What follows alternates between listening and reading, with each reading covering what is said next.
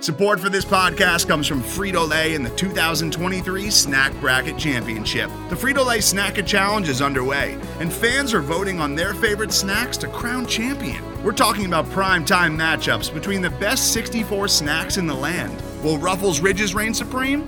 Can Doritos defend their dynasty? Or will Smart Food use their smarts for a surprise upset? Only you can decide. Get in on all the action for a chance to win up to $1,000 or a year's worth of snacks. Let your snacks be heard. Just go to fritolaysnacket.sbnation.com to vote and enter for a chance to win. No purchase necessary. Sweepstakes ends April 3rd, 2023. Void where prohibited. Year's worth of snacks awarded in the form of 52 coupons, each good for one bag of chips. See official rules at fritolaysnacket.sbnation.com. Welcome back to a happy edition of the Card Chronicle podcast. It's been a while since we had one of these post-victory episode. Mike Rutherford and Danny Sinnard here with you. And we're going to get into all the minutia of Louisville's win over Syracuse, what it means long-term, are the Cards actually back? But I think just to start with, I had forgotten how much I missed just kicking the shit out of Syracuse and then getting snarky, upset, angry, crabby Jim Boeheim post-game press conferences. If nothing else, it felt good to be back with that happening. Yeah, God, Boeheim, he's an asshole. And I'll call a spade a spade. He really is. The comments about Dave, that's just classic Boeheim. But that was the exact recipe that not only our team needed, but the fans needed as well. Just an absolute ass kicking. And I was on cloud nine today. One of the most underrated parts of the game, I think, from the Dick Vitale commentary. We're going to talk a little bit more about Vitale later, but Vitale defending Boeheim getting teed up, acting like he didn't deserve it, when I think Jim Boeheim was like in the front row across the court when he was getting his technical. I mean, it was obvious, like the game was over at that point. Boeheim was pissed off about a no call on Dwayne Sutton, where if there was a foul, it was minimal body contact. It looked like it was a pretty good no call, and he was all the way out on the floor, and Vitale's like, "You can't tee him up for that." I was like, what the fuck does he need to do? Take his pants off? Like, it was the most ridiculous coach defense of all time, which I guess is kind of Dickie V's brand. But I was like, I rewatched the game this morning and I was like, what the hell is he talking about? It was just bizarre. Yeah, Dick, I love that he's like an ambassador for college basketball, but my God, it's starting to get painful every game. He defends the same guys. He obviously has bias towards the same teams, and we all know his shtick. Again, I'm glad that he's kind of been like the face of college basketball for a while, but it just seems like we're the Dickie V clock is kind of running out of time here. Is there a part of you? I don't think they've even decided the announcer pairings for the next 3 weeks or anything like that, but was there a part of you that got sad thinking about that this may have been the last time we got to hear Dickie V tell the Ryan McMahon origin story? The fact that he was dogging McMahon last night for not driving the ball, I'm like, Dick, he's literally helping us win the game here. So why don't we just applaud him for that?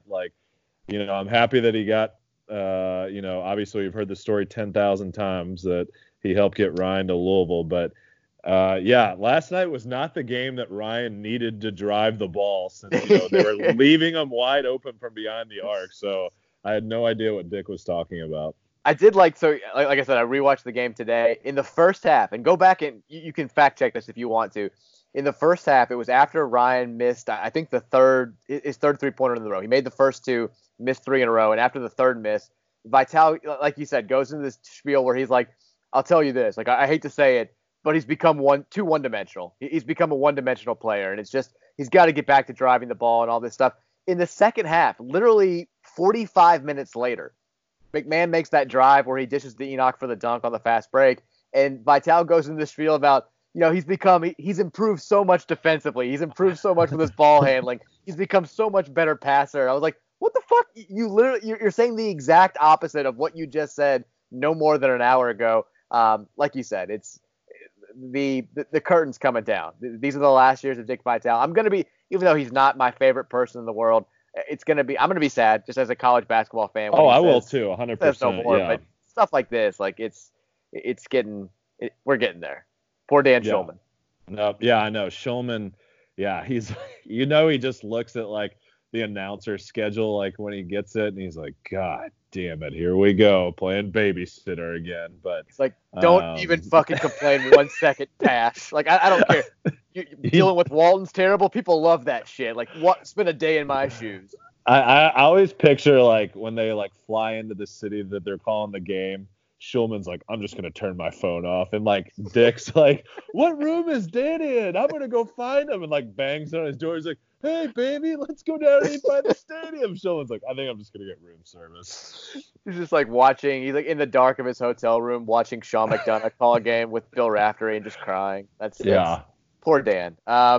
Let's talk about the actual game. Louisville wins 90-66. The thorough ass kicking that we all were hoping we would see after the just debacles last week at Georgia Tech and at Clemson. And I've seen people go back and forth on this. The whole, like, I do the joke about cards are back and all that stuff, but I guess we can talk about it seriously. How significant is this win? Is it a sign that Louisville was just kind of had a fluky week a week ago and we're going to be one of the best teams in the country from this point forward? Or was it just Louisville playing like it needed to after getting humbled last week against a team that kind of is a good matchup for the Cards, playing a 2-3 zone and not being all that good at it this year? Where do you stand on that? I think you nailed it there at the end. I think this was the absolute perfect game for us, getting to come home after 2 poor showings, playing a team like Syracuse that plays that 2-3 zone where we, obviously have shooters. And then the thing that I'm just not 100% sold on, God, Syracuse's zone, it was very poor. Bad. I was very surprised at how bad it was. This is going to be real quick. This will be, if it holds, the worst defense that Jim Boeheim's had in the Ken Pom era. Like, they are a bad defensive team this year. Well, like, the thing about Boeheim's 2-3 is, like, it was always really hard to get the ball into the middle usually.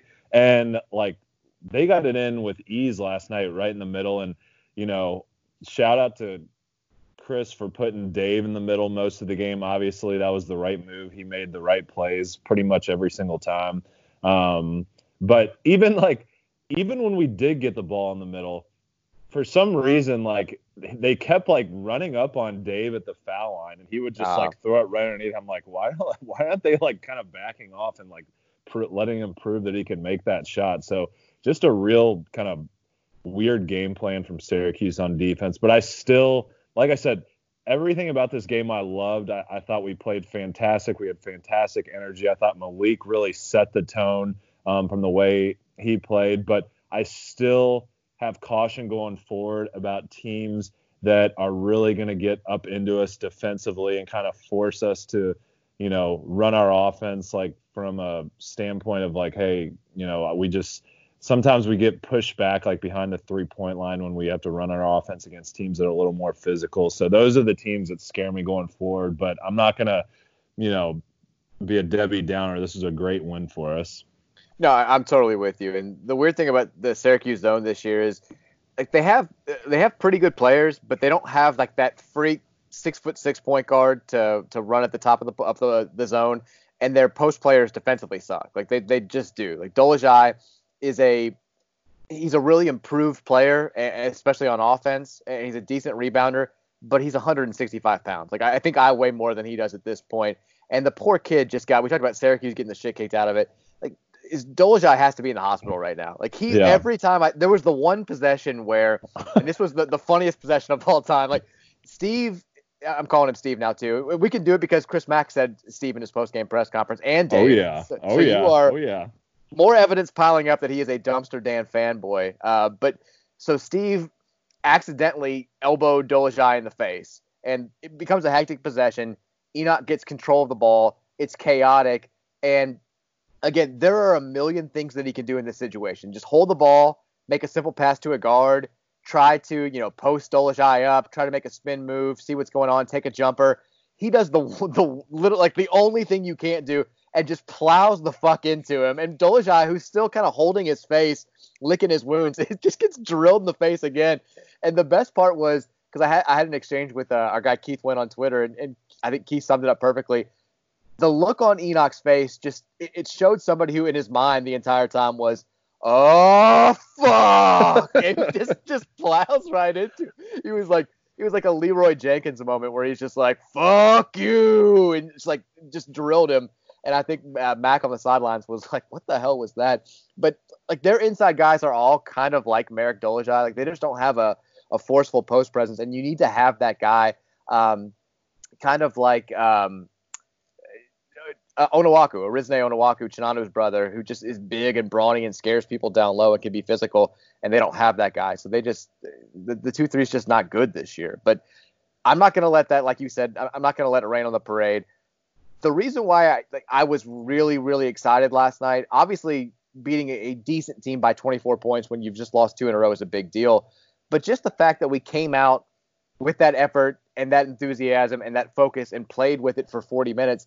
Now, it doesn't excuse what we saw last week. If anything, it makes it feel a little bit weirder that we played like we did on Saturday.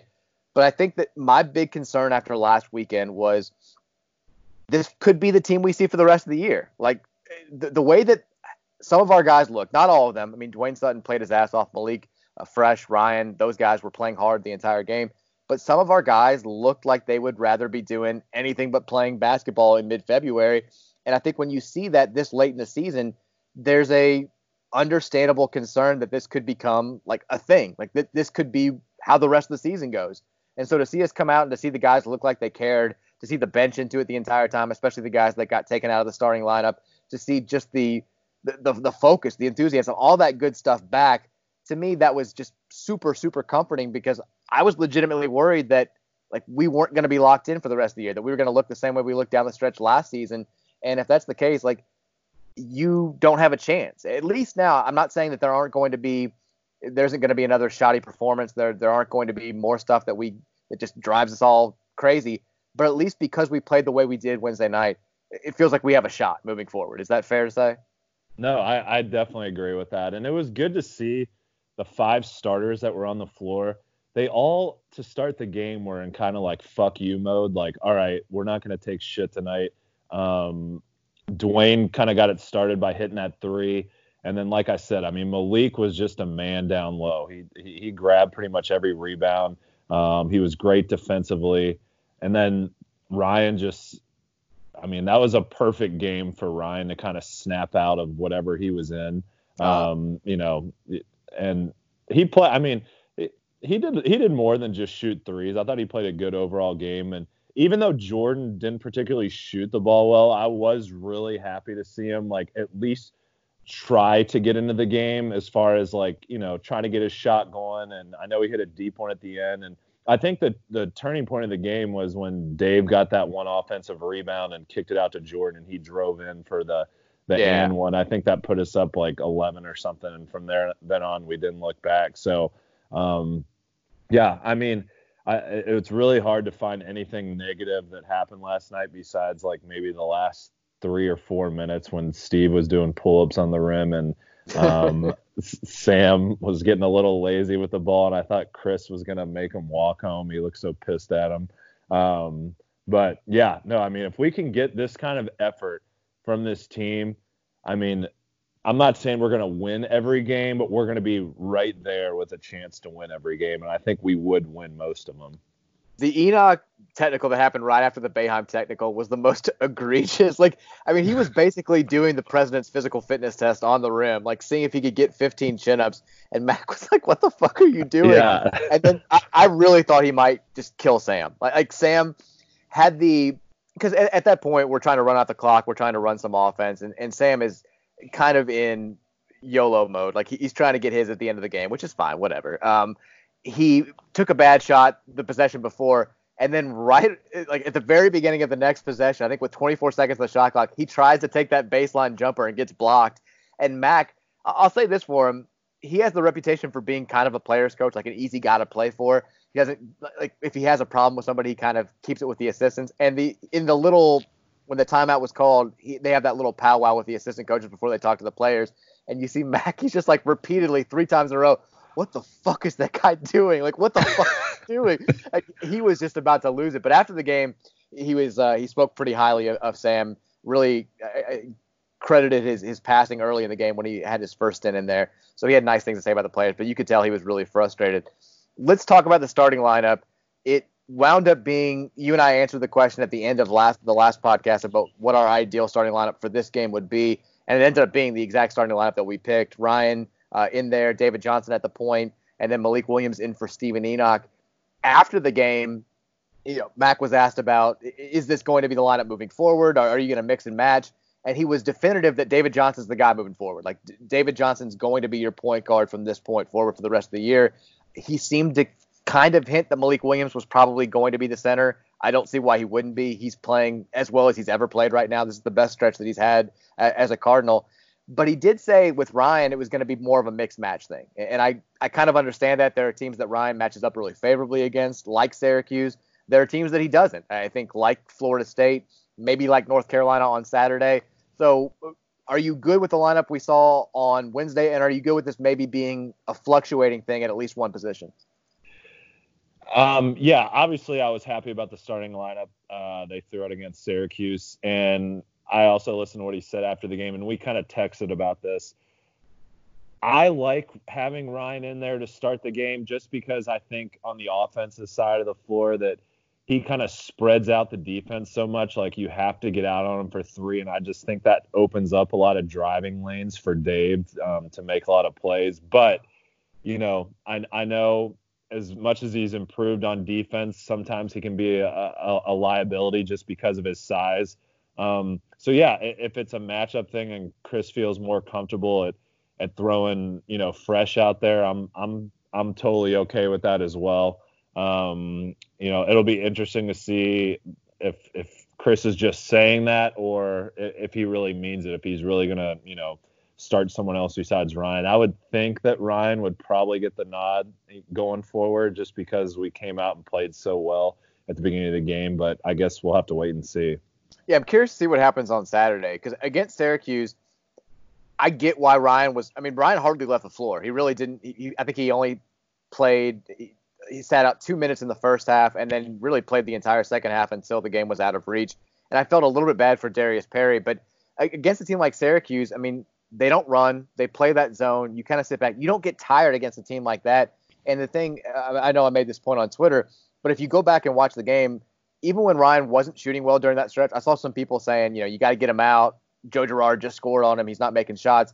Look at how far that Syracuse defense had to extend when he had the ball in his hands. Like you had – Elijah Hughes was 3 or 4 feet out every time Ryan touched the ball, or Buddy Boeheim if he was on that side, and it just created such huge gaps. The middle of the zone was just wide open when Ryan had it, and against other guys, they sagged off Dwayne a little bit. They definitely sagged way off David Johnson, especially after they kind of realized who he was when the game got 2 or 3 minutes in.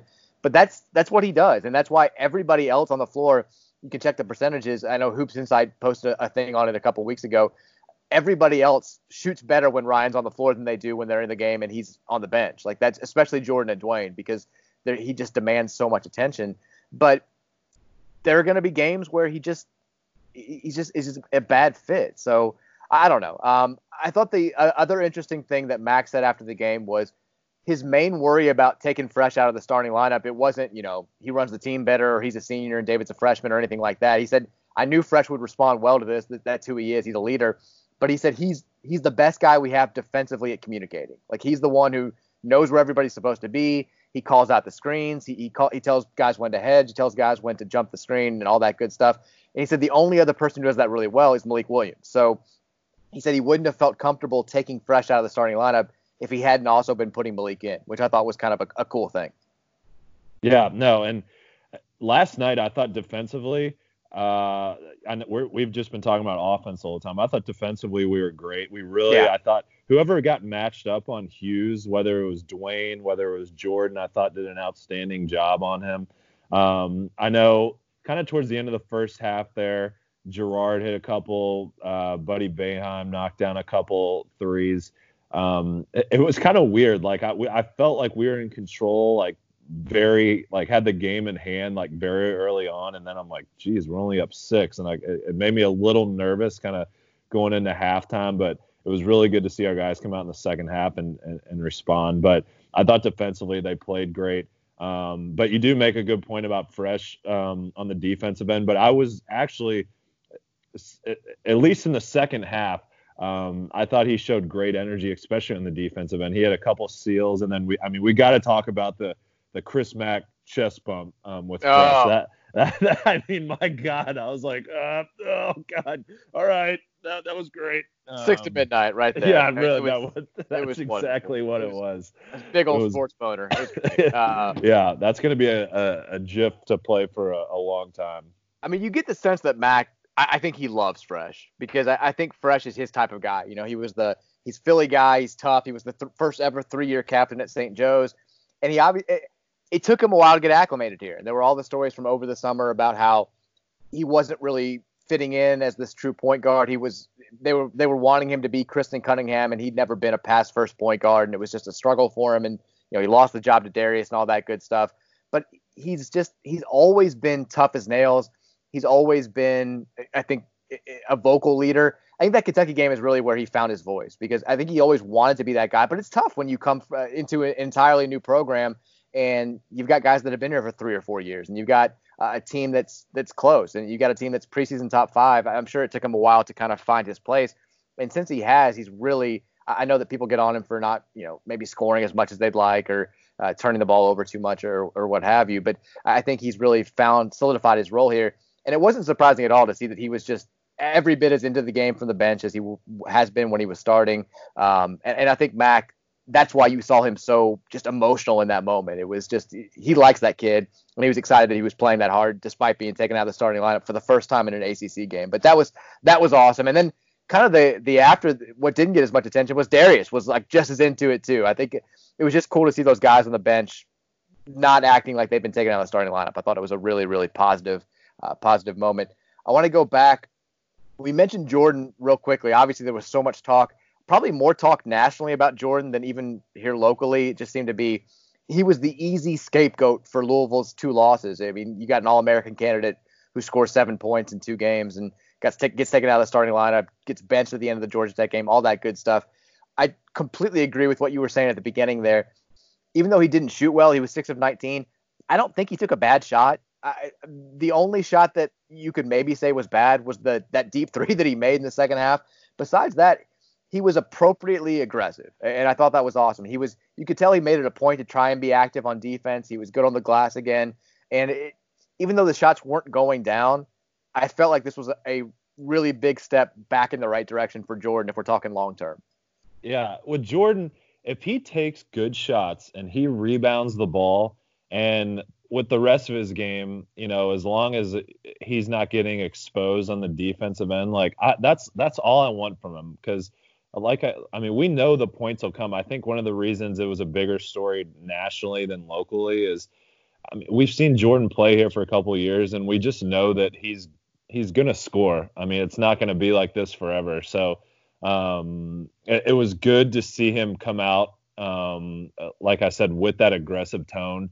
And sometimes when you're in a funk, you kind of just you have to shoot your way out of it. And I was totally okay with some of the looks that he got, and even though they weren't going in, and it was good to see him.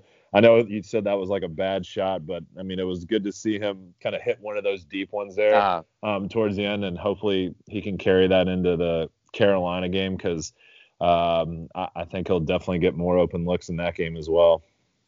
Dwayne Sutton, 16 points, 8 rebounds, 5 assists, 1 steal, 1 block. He didn't spend as much time in the middle of the zone as you and I were talking about in our last pod, but still, after having such a bad game against Syracuse last year, he was fantastic in this one. And one of my favorite moments of the entire game, and I didn't notice it when I was watching it live on Wednesday night, but early in the game, there's a moment where Syracuse is getting out in transition a little bit, and David Johnson is slow to get back, and he's trying to wave to Dwayne. He's doing the thing where he's like, move over to the next man, take Buddy Boeheim, I've got Elijah Hughes. And Dwayne's like, fuck that. No, you don't. And Dave tries to do the wave again, and Dwayne's like, no, go. You're on Buddy Boeheim. You can't guard this guy. I know you're starting. You're still a freshman. This is me. I've got this guy. I'm locking him down. And I've noticed Dwayne doing this more and more in recent weeks. Whenever he's guarding the other team's best scorer, he refuses to let switches happen. Like he really fights through screens. If somebody tries to come over and take his man, especially if it's a guy like Jordan or like David or like whoever, one of the weaker defenders on the team, he just doesn't allow it to happen. Like, he has stayed locked in. He knows what his role is now defensively, and I think he's really, really embracing it. He is quietly, like we always talk about the offense and the rebounding and all that stuff. He's been, I mean, you can make a case that he could be an all ACC defensive type player. He and Malik have been so good on that end of the floor all year long. Dwayne is going to go down as one of the more underrated U of L basketball players to come through here. I mean, the fact that he had 16 and 8 last night, that might be like the quietest 16 and 8 you could possibly get. He just comes and he does his job.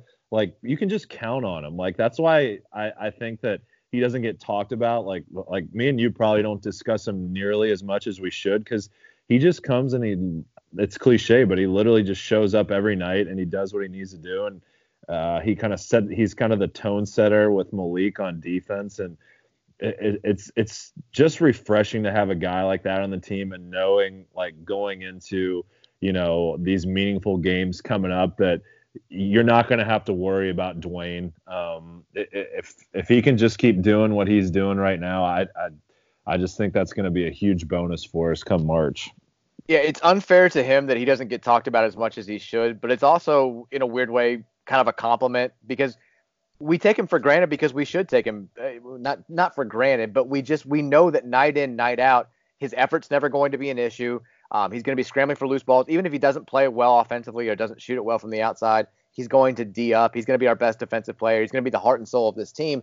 And at some point, like, that just becomes accepted as a fact. Like it's going to happen. There's no point in making it a special point to talk about, because if you did, you'd be doing it every game. And I know Chris Mack kind of had that same problem at the beginning of this season, where he would get asked about it after press conferences, and he'd be like, well, I'm going to give the same spiel I've given the last 2 weeks. But yeah, if we had every player play like Dwayne Sutton, we'd never lose a game, and he would do all this thing. And it just, at some point, he's a absolute dog. And if we didn't have him, I don't even want to think about where this team would be. Because go ahead, I'll finish after you. Yeah, I was just going to say, because with all the ebbs and flows that we've seen from, a lot of guys on this team, if you don't have that rock solid constant, and it's not a key player, and it's not somebody who this program means as much as it means to Dwayne, this team, I don't think would have any shot at a Final Four, or a national title, or a special March, whatever, however you categorize that. I think he's that important to this group. This is how I know Dwayne's important. When things aren't going our way in a game, or it seems like maybe we're giving up buckets, or the game is kind of slipping away from us, I'm not looking for Jordan to step up or Ryan. I'm like, all right, where's Dwayne? We need Dwayne right now. Like, he's the first guy that I'm like, all right, have we gotten anything from Dwayne? Is we need like to draw a charge, or a big rebound, or him to step up and make a bucket here. He's kind of the guy that I like, old reliable for us, I think. No, I totally agree. The last person that we have to talk about, well, I do want to talk about Quinn Slazinski, because he's your boy, and he drilled a 3 at the end of the game. But oh yeah, I think every team that has again, to use the term, special March, has somebody really step up at this point in the season who's been, maybe good, maybe even really good, but becomes great during this stretch. For Louisville, it's been Malik Williams. Like, he has gone from this guy who, just a few weeks ago, he always was playing hard. He always was kind of the most vocal leader, most vocal captain on this team. But the offense was really struggling a few weeks ago, and it became a thing where you'd put Malik in for defense and you'd bring Steven in for offense whenever you could. And now all of a sudden, he's not just been like aggressive defensively. He's been an absolute warrior during this stretch. 13 rebounds last night, 14 points, and he had a double-double, I think, with 13 minutes to go in the game. You have to have somebody emerge like this, like whether it's a three-point shooter, or whether it's a seldom used guy who comes, like Quentin Snyder during the Elite Eight run after Chris Jones got kicked off the team. Every great team has something like this happen in February. Like Malik, again, I feel like, I know that he and Steven have kind of been close to 20-20 split when it comes to minutes in recent weeks, or at least in ACC play. I feel like this is getting to the point now where it's going to have to be closer to like 28-12. He's been that good recently. No, I completely agree. And it's so funny how far that he's come since he got here freshman year. Like, freshman year, he was a guy that kind of floated around the 3-point line and, for whatever reason, it looked like he was kind of one of the shit talkers on the team. He had that, I guess you could call like that Charlie Strong, like fake juice to him, where like, he wouldn't mind getting in somebody's face, but really you didn't know if he was going to do anything about it or not. For I sure. think it kind of rubbed fans the wrong way. And to see where he's at now, where he's definitely bulked up, and he still can step out and hit the three, but God, he is just a man down low. You made the perfect analogy. We need someone to step up to come March, and it seems like he's kind of that guy. Like we kind of had that with. I know Larry was really the guy like in 05, which by the way, I'm really excited for that team to be honored on Saturday. One of my favorite Cards teams, obviously. But yeah, I totally agree on the minute split. And it's not a knock on Steve. I just think Malik is just playing so well right now. It's really hard to take him out of the lineup, especially for what he brings us on the defensive end. Today's episode is brought to you by Cars.com. With over 2 million vehicles and 50,000 more added every day, Cars.com will match you with the perfect car for you, your budget, your life, your style. And if you're ready to say goodbye to your current car, Cars.com will get you an instant offer to cash it in. Just start by entering your license plate and get matched with a local dealer who will write you the check. So whether you're looking to buy or sell, just go to Cars.com. It's magical. Yeah, so at the end of the game, my boy Keith Otto, rocking the number 1, gets in, drills a pair of free throws. Your boy Q Slaz gets in there, rips a 3, plays 5 minutes. He's the first one of the freshmen to get off the bench. It wasn't Josh Nickelberry, who I think may have been hurt. I know Aiden Nagahan was hurt. He didn't even dress for this game. But I know that Quinn got to be your highlight of the game. Oh, he looked like Larry Bird walking off like the 3-point contest. Like he did. He's kind of got like a Larry Bird like flick of the wrist shot. Like he shoots it over his head. The only podcast where Quinn Slazinski will be compared to Larry Bird is the Card. Larry Legend. No, I mean, I love Quinn. I think he's gonna do big things.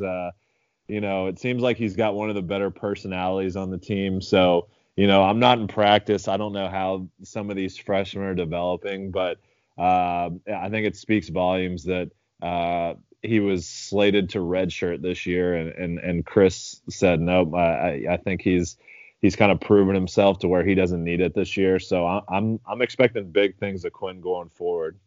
I love that you keep doing the Chris thing too, because I was floored watching the post-game press conference where I guess I'd never realized that he calls Steven Enoch Steve. And he calls David Johnson Dave the same way you do. And he seemed to be emphasizing it. I was like, is he really? I was like, is he talking to Dan right now? Is he calling him right now? We should mention after our game, it was beautiful to be able to keep it on ESPN and watch NC State beat the absolute piss out of Duke, which seems to happen every year when they play in Raleigh. But that, of course, puts Louisville back in a half game ahead of both Duke and Florida State in first place in the ACC standings. We're going to play Florida State coming up here on Monday. That could wind up being, if you win that game, you have the tiebreaker with Duke. That could end up being a game that determines who's the number 1 seed in the conference tournament.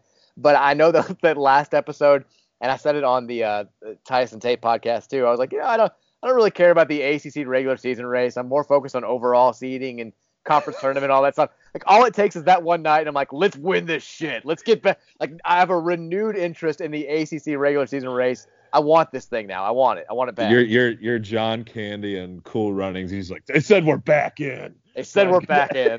It's like 100%.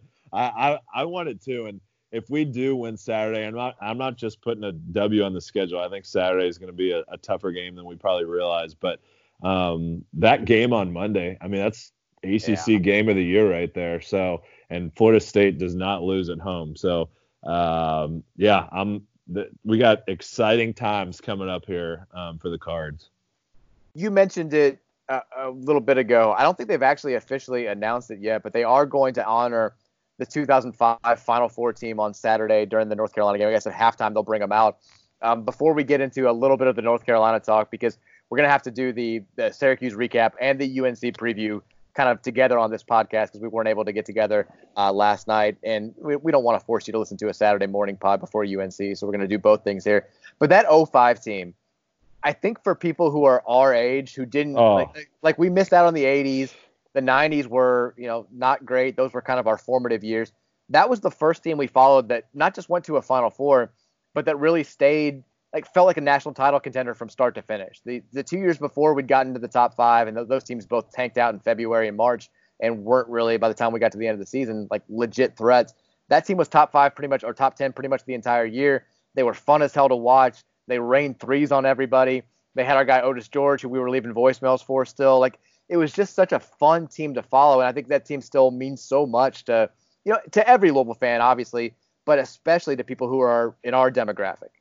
Yeah, and I mean, there's something about, me and you were in college, and there's just something about when, one of your teams makes a run and, you're in college. It just is, it's like peak life.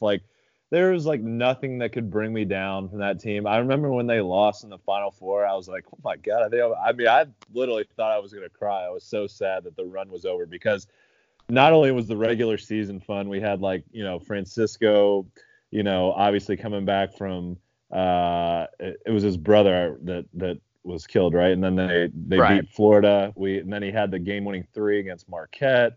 On the road, and then from the Memphis game, the Darius Washington free throws all the way to the Final Four was just, we had the West Virginia game in there. It was just such a fun time to be a Louisville fan, and just a team, full of such likable guys that obviously we're never going to forget.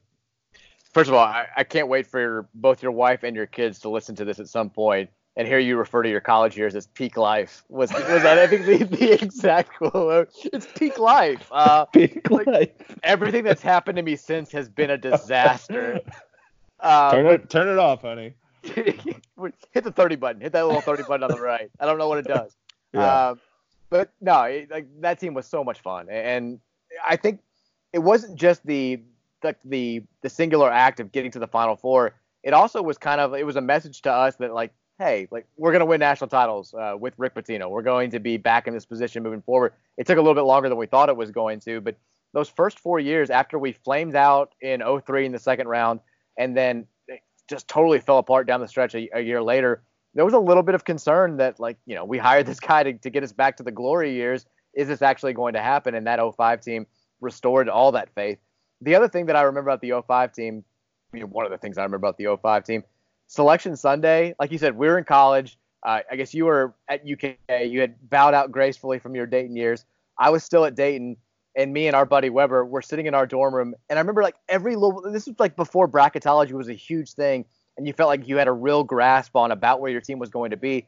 Every Louisville fan thought the same thing. We thought we deserved a 1 seed. We were probably going to get a 2. Worst case scenario was we got a 3. When we popped up as a 4, the look on our buddy Weber's face, it was just pure, like in the cartoons where the Satan's fire pops up in the eyeballs. That's what I saw on Weber. I thought he wasn't going to watch the tournament at that point. He was absolutely irate.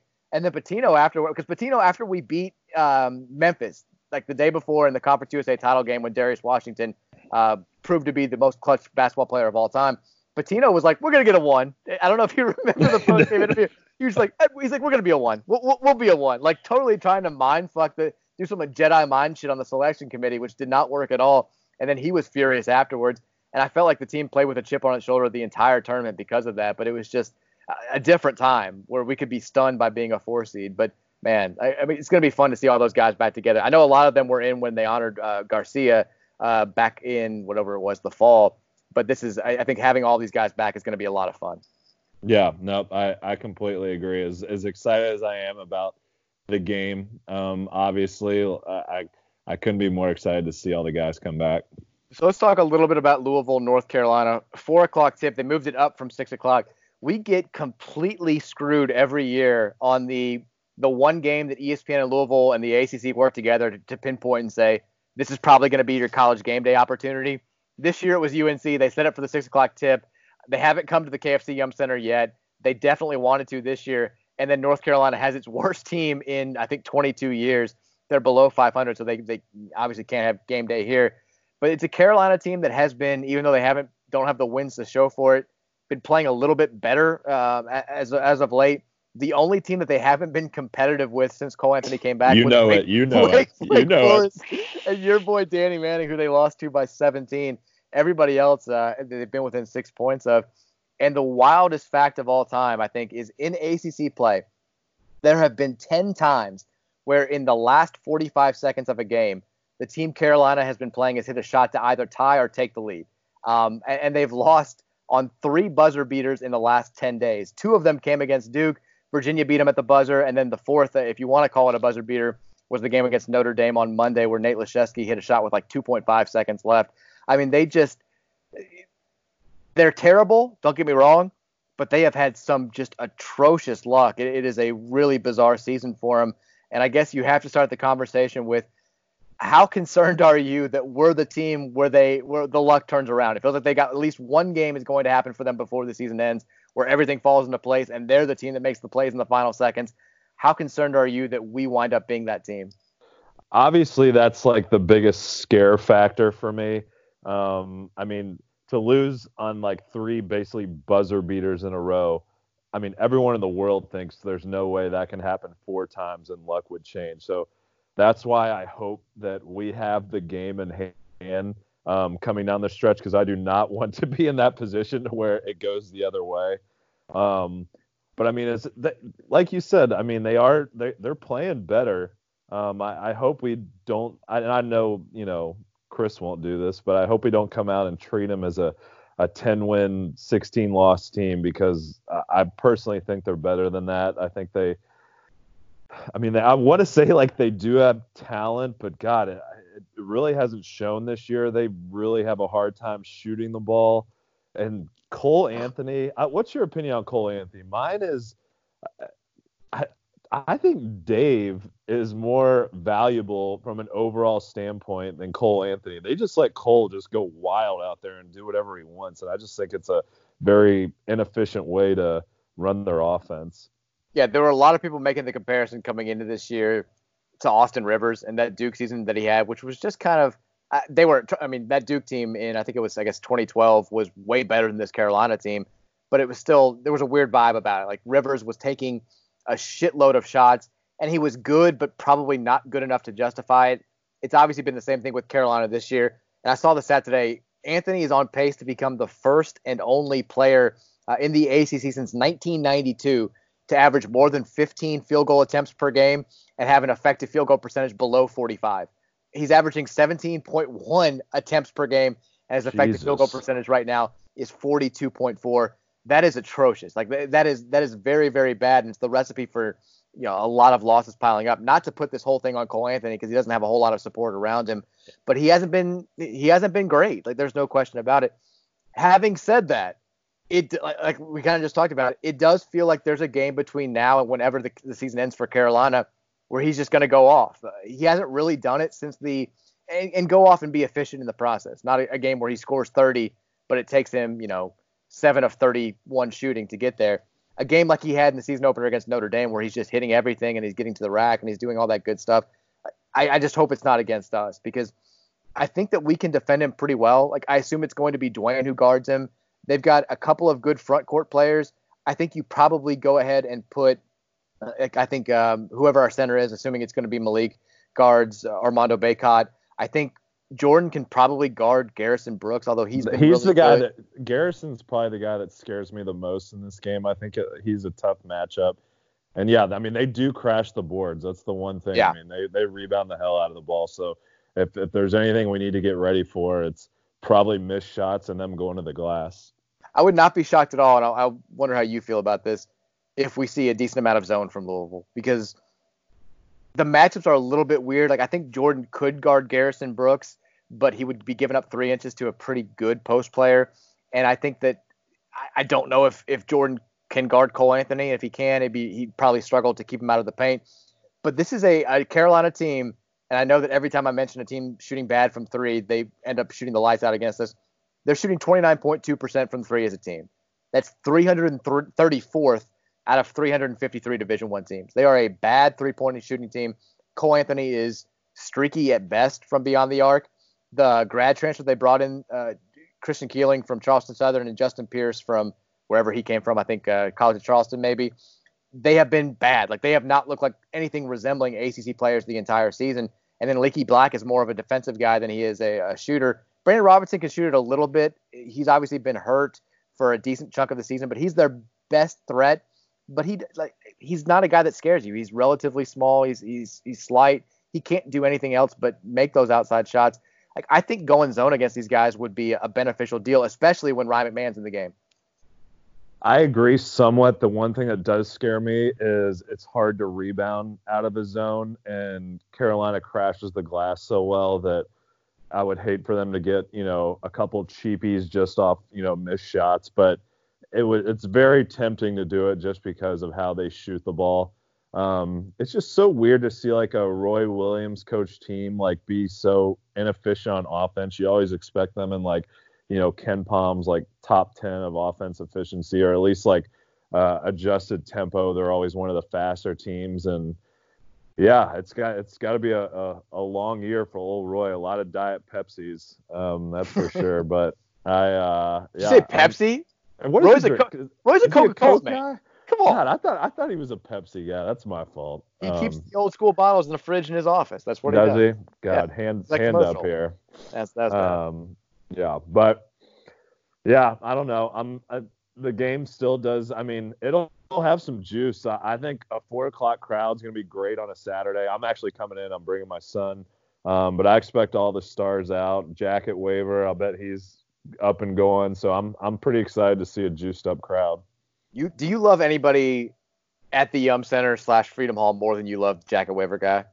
Sadat, just because I used to sit by him in Freedom Hall. Love Sadat. He was awesome. The guy that hasn't really done it in a while, but he used to do the handstands down there in Freedom Hall. Our seats were in the row behind him, and nicest guy in the world, and we love Sadat. But I mean, yeah, him and Jacket waiver. Haven't heard, that basically, I just love the character of fans that we used to have at Freedom Hall. We don't really see him as much at the Yum, but I mean, obviously, we have a cast of characters of fans.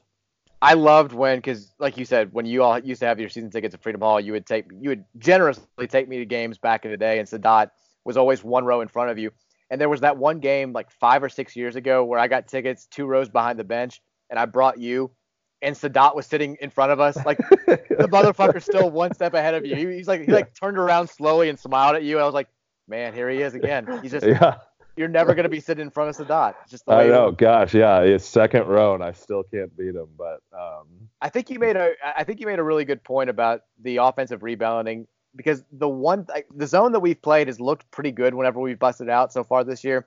The one thing, and Danielle Lerner of The Athletic did a really good job at breaking down all the possessions we've had with zone, and the one weakness we've had has been rebounding out of it. And I think it's a feel thing. When you're used to rebounding out of a man-to-man defense, especially one with pack line principles where you kind of know where you're going to be at all cases and where you're supposed to be when a shot goes up, it's a little bit different when you switch to a zone. Like, I think guys it was funky.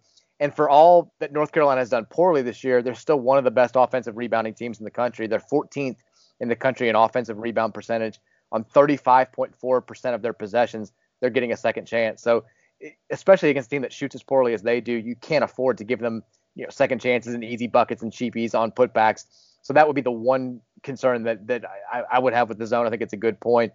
And the pace thing too, they're still the 60th fastest team in the country. So I think they're going to be faster. They're going to play at a faster pace than every team we've played this year besides Duke. I think that's, unless I'm missing somebody, Duke's the fastest team we've played, and Carolina's going to be the second. So they're going to get up and down, and I think we're probably going to run with them. Like, I don't think Chris Mack's afraid to play at that pace. We look for transition opportunities on offense. That's when we're at our best so far this year, has been when we've been in transition. So, yeah, it should be an exciting game. It maybe gets a little sloppy because Carolina games have gotten sloppy this year, but it should be a juiced up crowd, and they should have a lot to cheer for. I think it's going to be fun. And as far as like the whole Carolina's had a bad run of luck, and they're due for a good run of luck, is the only thing that really worries me about this game, because Carolina, like you said, you want to say, well, they've got talent, they've got these, they don't. Like, they've got Cole Anthony, they've got some front court players that were supposed to be better than they have who are just okay, and they've got a bunch of transfers that aren't good, and some 3- and 4-star prospects from when people thought they were going to get hammered for the whole cheating in school for 18 years thing, and the NCAA was like, no, you're good. But they still sucked at recruiting. It's just they're not a good team. They should not be able to play with us. They should not be able to beat us. But they've been better recently, and it feels like they're due for one. That's the only thing that scares me about this game. Yeah, no, I'm right on par with you. I think it's great that we're coming off like a confidence building win. I would have hated to played bad last night. Obviously, I would have really hated to have lost, but the fact that we played so well, and we have like another home game here, I think it's all positive vibes going forward in the Saturday. So I'm expecting the Cards to play well. All right, what's your since we're not going to be able to talk again before the game, you're going to be there. I think you're undefeated at home games this year, correct? This is so sad. I'm almost ashamed to admit I've only been to one. I went to the Clemson game. Okay, this is by far well. I mean, we did play well, but God, I can't believe I've only been to one Cards game so far. That's just not right. So, prediction. I'll say Cards 82, Carolina 72. I like that. I feel like that's kind of where I am too. I'm going to go. I think we're going to score a bunch in this game, and I know that's probably the death knell for us. Although we were so off on our Virginia prediction, so watch it be like 61-54. I think last game, the game Wednesday night was the best that I've been at predicting something. Like I called Syracuse out for the bad rebounding. I thought it was going to be a good it was the one preview that I wrote where I was like something I wrote actually came to fruition. So now I'm feeling pretty good. But I feel like this is going to be a game where we score a ton. I'm going to go Louisville 86, North Carolina, I'll say 76. I'm sticking with you. I'm going with like a 10-point margin. That feels like about right. Any parting thoughts here before we read some reviews? No, not really. I feel good about the game, and I really hope the fans show out for this game. 4:00 on a Saturday is like a prime spot, so I'm expecting big things from the crowd. I'm too. And I thought that they were, again, I don't want to get into the exact numbers because people keep talking about, well, it's not capacity. All I care about is the fans who are there. And I thought that even though there was a little bit scarce at the beginning of the game, the crowd that was there in the lower bowl was packed by the time we got 2 or 3 minutes in there, and they were really loud. The play that you referenced earlier where David Johnson got the hustle offensive rebound and Jordan got the and one just early in the second half, like place exploded. Like that was the loudest that got the entire game, and I think that they really helped this team get out of that slump. So I expect nothing less again. We only have 2 home games left. You get this. God, that's weird to think about. We get this one, and then you get Senior Day coming up on, I guess, 2 Sundays from now when Virginia Tech comes here. It's coming up quick. We've only got 4 regular season games here left. It feels awkward to talk about. It feels strange to talk about, but we're really nearing the end of the season. 2 chances left to see Dwayne Sutton play inside the KFC Home Center, and Ryan McMahon, and Fresh Kimball, and Stephen Enoch. It's always sad to say goodbye to guys, especially once you get to this part of the season and you feel like you really know them. But we asked you guys to get us to 500 ratings before the Syracuse game on Wednesday. You did that. You guys are the best. As always, we're now at 504 ratings. And to encourage you to leave some reviews because it does help the podcast out a lot, we like to read some of them. I'll read this one because one of them is going to lead to a Dan in the Dumps, but I'll read first this long name. Don't even want to get into it. It's a bunch of letters and a bunch of numbers. This person said, just trying to push that rating count up to 500 before tip off. Hey, that's all we asked. Emily HOH, she tweeted me before, said I wouldn't read the review that she left because it was boring and she couldn't think of what to say. So I promised her I would review it. Here's what she had to say. She said, Card Chronicles, my go-to blog for U of L news. And I'm so glad to have a CC podcast. I really enjoy listening to Mike and Dan talk about all things U of L sports, or at least all things U of L men's basketball. I'd be down for a women's basketball spinoff as well. We're going to try to make that happen. I love it. We're definitely going to try to do that some more. By the way, props to the U of L women. They took down Georgia Tech tonight. Kind of a grinder. Dana Evans got hurt, but 58-47. The 2 transfers we have, the 2 Elizabeths, Balagoon and Dixon, knocking off their old team. That was awesome. We're still in control of the ACC. How cool would it be? Now I'm going all in on regular season titles. How cool would it be if we won both this year? If we don't, I don't care about them. I'm more big picture. If we do, it's the greatest thing in the world. No, I agree. We need like a Chris Mack, Jeff Walls, like out at the bar combo if they both do it. Oh, hell yeah. That would be fantastic. All right, here's the review, and this is going to lead us into our Dan in the Dump story of the episode. It's from T-Wade22. Said, I've heard Mike mention Dan being a Trinity guy and on the team back in the day. Then it hit me with his last name, and I'm almost positive I remember Dan working a Mike Szabo basketball camp and being my team's coach. He says in parentheses, shaggy hair? ? Which, yeah, you had the shaggy hair back in the day. Coach Sinnard led us to the epic basketball camp Friday title. I believe we were Tennessee. Love the pod and go Rock. So can you confirm that you are Coach Sinnard in this story? Unless there is somebody else. No, that's me 100%. I loved working Coach Szabo's camp. If anyone's got kids out there, I highly encourage to send their kids to any basketball camp. Like, how much did you love going to basketball camp when you were growing up? It was great. Awesome. Like I felt like I would like school everyone in my neighborhood, and then I go to basketball camp and realize like I was not as good as I thought I was. Into like really good guys. I'm like, it was always a wake up call. It was 100% It reminded me of when I was I went to public school for my first few years of elementary school, and I was in the advanced program, sick brag right there, and I won the 100-yard dash or 40-yard dash or whatever it was, and then we did I was like, I'm the fastest kid alive, and then we did like the all class, like all the winners race.